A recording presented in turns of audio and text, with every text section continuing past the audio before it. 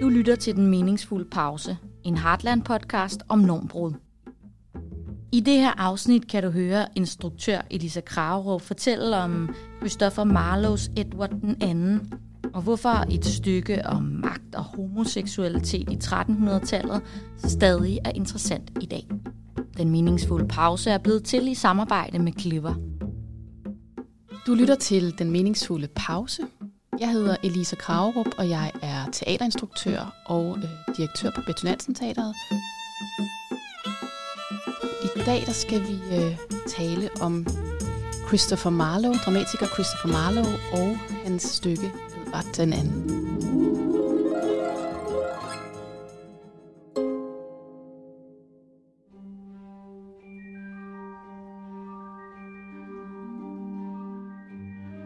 Christopher Marlowe er kendt for mange ting i sin samtid. Altså han er ligesom født samtidig med Shakespeare. Og har stået i skyggen, kan man sige, ham på mange måder, fordi måske var Marlowe ikke det var han ikke en lige så exceptionel dramatiker som Shakespeare, men han initierede mange ting omkring det her med at skrive renæssancedrama og blankvers, det her vi kender som, når man skriver på verser til dadam, dadam, dadam, dadam, dadam. Det var sådan noget, han startede i den tid. Og så var han en meget rebelsk person. Altså, når man læser om ham, så er det meget sådan bad boy-agtig fornemmelse, man får. Altså, han har deltaget i ret mange værtshusuroligheder, og han var kendt for, ligesom, tror jeg, at skabe røre, også med sin drama. Han var optaget af, at måske mere af at skabe sensation, og at det skulle sætte gang i noget, mere end om måske dramaets handling sådan var super veludført. Folk stod jo op og drak og snakkede under forestillingen og sådan noget, ikke? Og det har ligesom været godt, at man indførte nogle meget voldelige scener og noget, hvor nogen skulle ligesom råbte og var i åben konflikt og sådan noget. Og man kan sige, at nogle af hans dramaer lider også lidt under, at i dag vil man være sådan, kan du optrappe det stille og roligt? Men altså, hvor han bare sådan, første scene kommer nogen og siger, jeg hader ham, smid ham ud, og så går de ligesom nærmest i slagsmål. Så jeg tror, han har været ret god til at lave teater til sin tid, som også skulle kunne tåle, at vi ikke sad lige så stille nede i mørket og lyttede til hver eneste ord meget grundigt. Han tog nogle emner op, som har været virkelig en torn i øjet, tror jeg, på autoriteter i tiden. Blandt andet var han meget blasfemisk i sine udtalelser om kirken. Han var ateist, udtalt, hvilket var meget kontroversielt i den tid. Og der går ligesom rygter om, at han blev dræbt på et værtshus, fik en daggert igennem det ene øje, åbenlyst, fordi han var kommet i slagsmål over, hvem der skulle betale regningen. Men der går ligesom også et andet rygte, som er, at han arbejdede som agent for Queen Elizabeth I, og at han måske havde vendt sig imod hende og spioneret og sådan. Så han er sådan en ret vild karakter, fordi han ligesom har så mange, han er i opposition på så mange måder.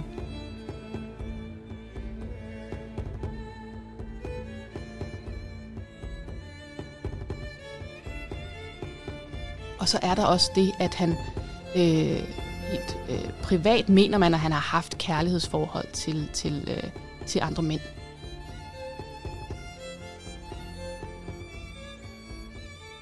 Og det er jo noget, han bruger i Edward II, hvor han faktisk skriver sin hovedkarakter mere frem som normbryder og som tydeligt, åbenlyst homoseksuel, end andre historikere måske har gjort.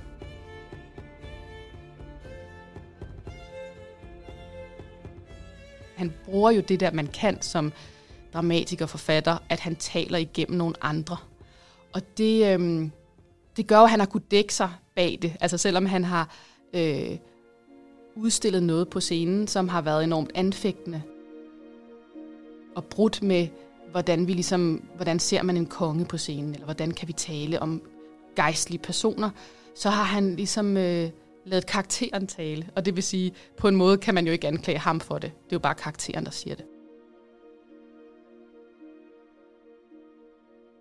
Det var en tid med enormt meget nybrud med, hvordan man skrev. Altså netop, at vi indfører det her med at tale på vers, en bestemt rytme i sproget.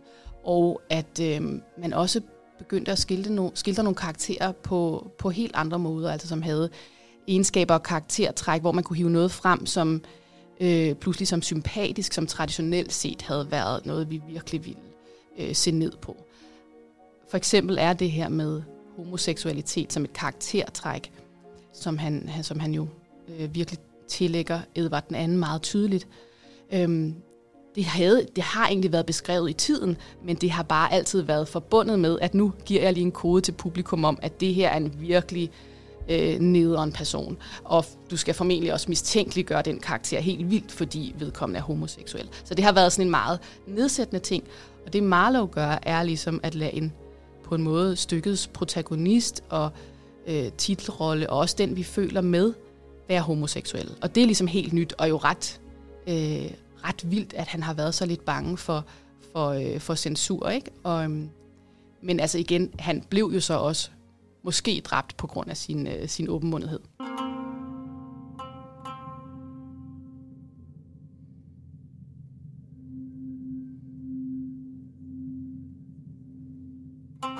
Edvard den anden, det er jo ikke sådan et stykke, som vi alle sammen har lige på tungen og bare siger, nå, det er den der med ham der og det der.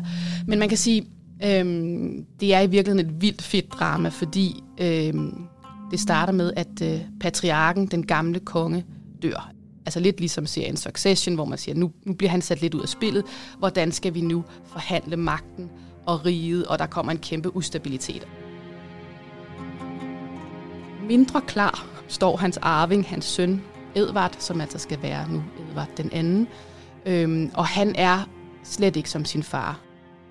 Han er nok lidt mere tyren Ferdinand på en måde, hvor man siger sådan, her har du en, som skal indtage en rolle, som bare slet ikke passer. Faren er kæmpe alfa og sådan erobrer, og Edvard er mere blid og tvivlende, og lidt som, altså slet ikke optaget af krig, altså, og nu bliver han skubbet ind i den her manege, så jeg ser sådan lidt tyren Ferdinand for mig, ikke? Og så er der så også det ved Edvard, at han elsker en mand.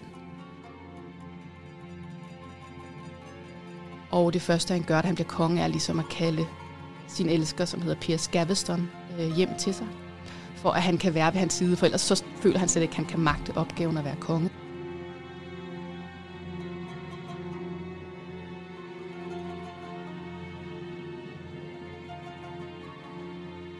Det er ikke bare det, han gør, selvom han faktisk har en meget, meget, meget egnet kone, som er prinsesse Isabella, som er ligesom prinsesse af Frankrig, og sådan, det er fuldstændig et rigtigt match, men han tager altså sin mandlige elsker til sig, og han giver ham også en hel masse privilegier, og magt, og landområder, og titler, og sådan noget, og så går adelen amok.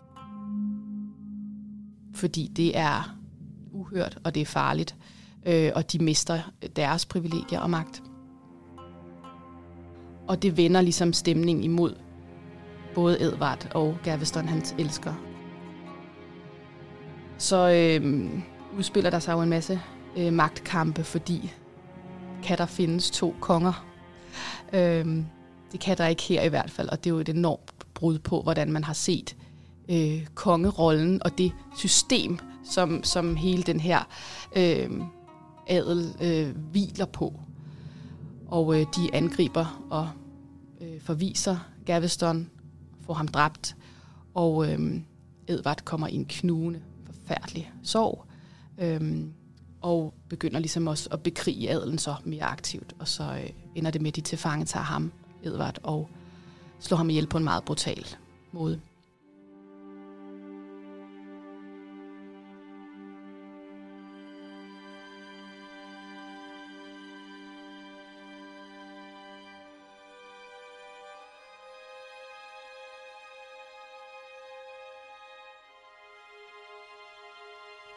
Jeg tror, en af de grunde til, at det her stykke er så fascinerende for mig, det er, at dels bliver jeg meget ramt af det her, ligesom hovedkarakteren er tvunget til at undertrykke noget i sig selv, for at indgå i det system og de normer, som ligesom er vedtaget. Og vi har Edvard som er tildelt måske den største af alle roller. Altså han skal være kongen, og der er på en måde ikke noget, han har mindre lyst til.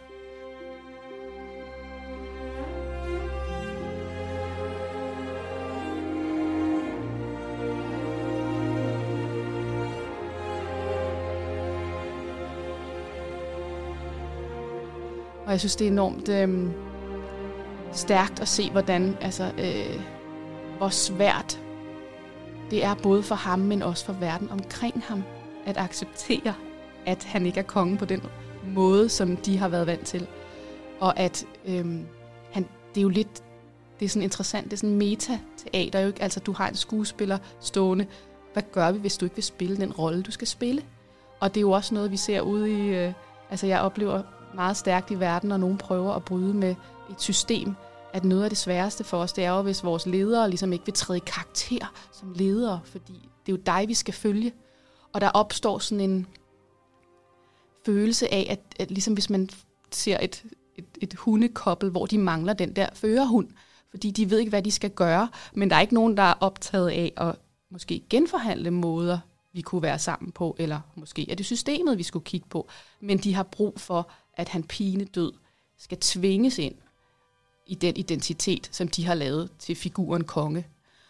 Og det synes jeg er vildt interessant, og enormt smerteligt også.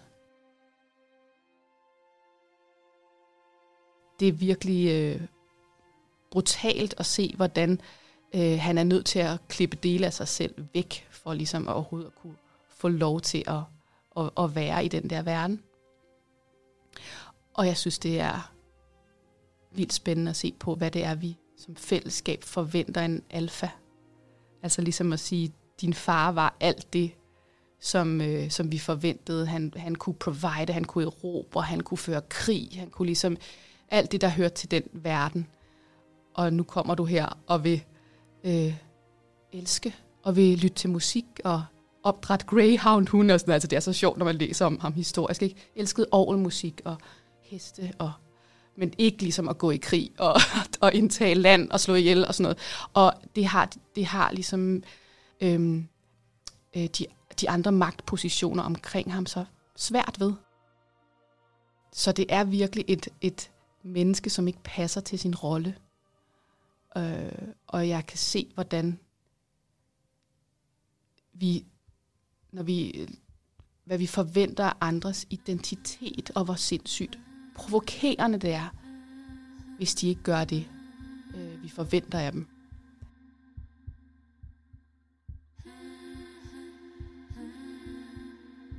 Altså jeg kan jo bare se, at 700 år efter har jeg ikke set, at nogen konge eller dronning åbenlyst udlevede sin homoseksualitet, og ligesom tog sin elskede til sig og sagde, jeg vil have den her mand ved min side, som han siger. Ellers kan jeg ikke fungere.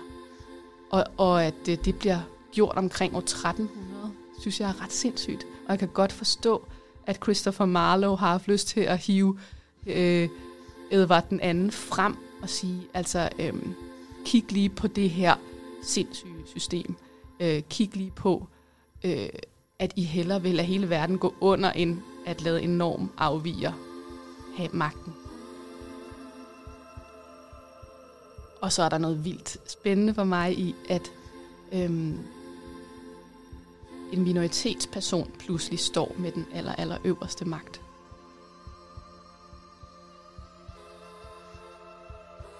Fordi jeg nok også selv bliver meget ramt af, at majoriteten nok ikke ved, hvor hårdt et arbejde det er at leve som minoriseret person i et fællesskab. Og pludselig her, så ser man dem, der har været vant til at passe ind i alle koder, oplever, at deres verden bliver vendt på hovedet. Og nu er det pludselig nogle nye regler, fordi Edvard og hans elsker Gaveston ligesom leder hoffet på en anden måde. Altså det er noget helt andet, og pludselig så bliver det en meget ukomfortabel verden for dem, der har siddet trygt tilbage og synes, at verden passede perfekt til dem.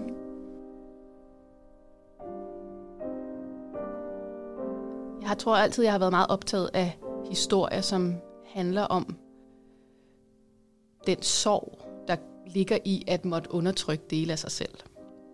Og Edvard den anden her er virkelig en karakter, som er nødt til, altså man kan se, det ville bare være så meget lettere, hvis han undertrykte den del af sig selv, som er hans kærlighed eller hans natur, at han ligesom bare lå være med at tvivle, og lå være med at hellere ville opleve kunst, end at gå i krig.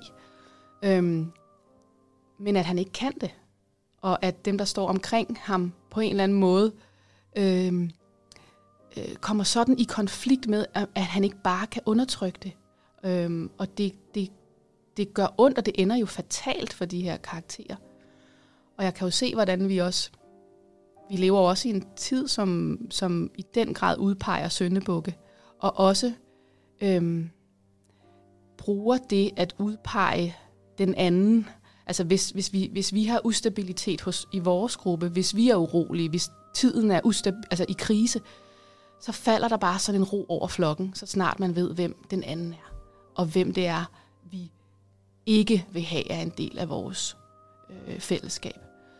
Så jeg tror, jeg har sådan en både følelse helt tilbage til at stå i skolegården, og man godt vidste, hvem det var, der blev udpeget.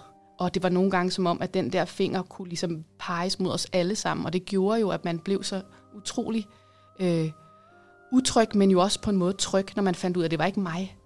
Og at den der syndebuksmekanisme lever jo i bedste velgående, ikke? Altså pludselig så er det drag queens, der ikke må optræde, og så sætter vi nogle nye ord på dem, så det bliver ligesom en seksualiseret ting, som børn skal hvor jeg bare sådan helt, hvad sker der? Men på en eller anden måde kan jeg jo også se, at det er et fællesskab, som finder en identitet i, at nu have udpeget den anden, som jeg synes er vanvittigt uhyggeligt. Og jo også sker i vores verden, en vestlig verden, at nu skal vi ikke lære vores børn om, at homoseksualitet findes og sådan noget. Altså er jo ikke ret langt væk fra os.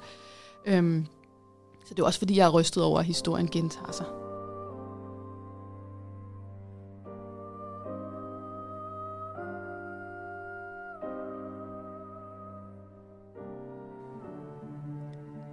Altså Marlowe laver jo sådan et vildt interessant skift ved at lade en minoriseret person pludselig blive den øverste magt.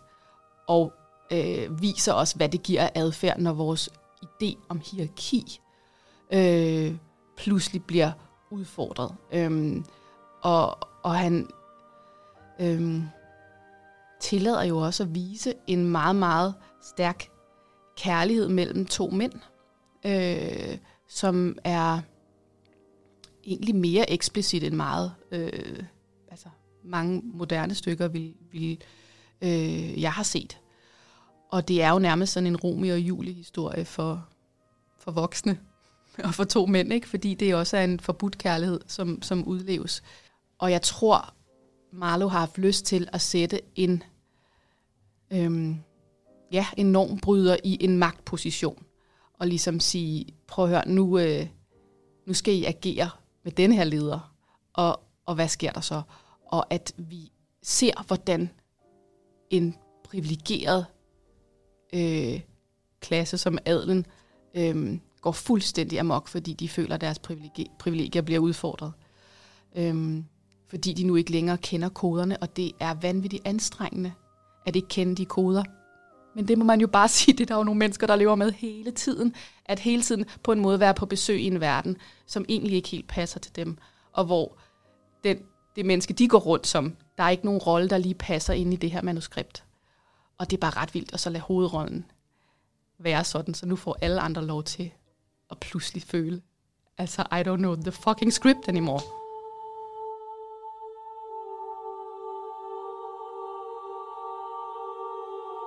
Stykket gør faktisk for mig at se både det, at det viser en virkelig en mytisk stor kærlighed mellem nogen, vi faktisk ikke er vant til at elske hinanden åbent, og måtte ligesom være på en måde helte i den kærlighed. Og så samtidig ser vi jo også, hvordan hvor vildt vi reagerer imod altså ændringer i forhold til det system, vi lever i. Altså jeg har jo virkelig en forkærlighed for klassikere, fordi det er bare helt vildt at se sig selv spejlet i noget, som er så gammelt. Altså, og det her med, at det er en konge, der har levet i 1300-tallet, og så er det skrevet ligesom omkring 1600. Så det er vi er virkelig på tværs af historien her, ikke? Jeg tror, noget af det, de opdagede der på Shakespeares tid, var også virkelig at arbejde med de kæmpe store kontraster, ikke? Så det er jo altså had over for kærlighed, og det er magt over for afmagt, og det er ligesom altså netop total magtesløshed over for sin skæbne, og kæmpe sorg og mor. Og, altså det er jo et meget højnet drama, og det er ret vildt, at vi kan genkende os i de karakterer. Altså man føler jo også selv, at man forstår noget af hele den der, det er sådan urmenneskelige, vi rummer, og nogle af de kræfter, som det kan være svært at forstå, hvorfor vi mennesker agerer, som vi gør i en moderne, behersket, kontrolleret verden. Men vi kan jo se, at vi magter det ikke. Og nogle gange er der et eller andet vidunderligt ved at kigge på de her historier, hvor det ligesom er blotlagt. Bare sådan at sige, prøv at høre, det er det her, der er på spil. Det er så brutalt, de vælger at myrde ham. Det er altså, og fordi så meget af det, vi skjuler jo mange af de ting for os selv og hinanden, at vi i virkeligheden rummer det. Og det er interessant, når teateret, synes jeg, kan bruges til et rum, hvor man siger, at det her er faktisk virkelig sårbart, og vi er nødt til at gå det her sted hen sammen, for ellers så kan vi næsten ikke. Og der er en eller anden følelsesmæssig kontrakt imellem performer på scenen og dem, der sidder i salen. At man holder hinanden næsten lidt i hånden for at gå derhen, hvor det også er virkeligt. Fordi vi faktisk ser hinanden i øjnene i det der øjeblik. Og det der møde er jo potentielt virkelig omvæltende for os, både som udøver af kunst, men også publikum. Du har lyttet til en podcast produceret af Heartland. Du kan finde flere podcasts fra Heartland, der hvor du ellers finder dine podcasts.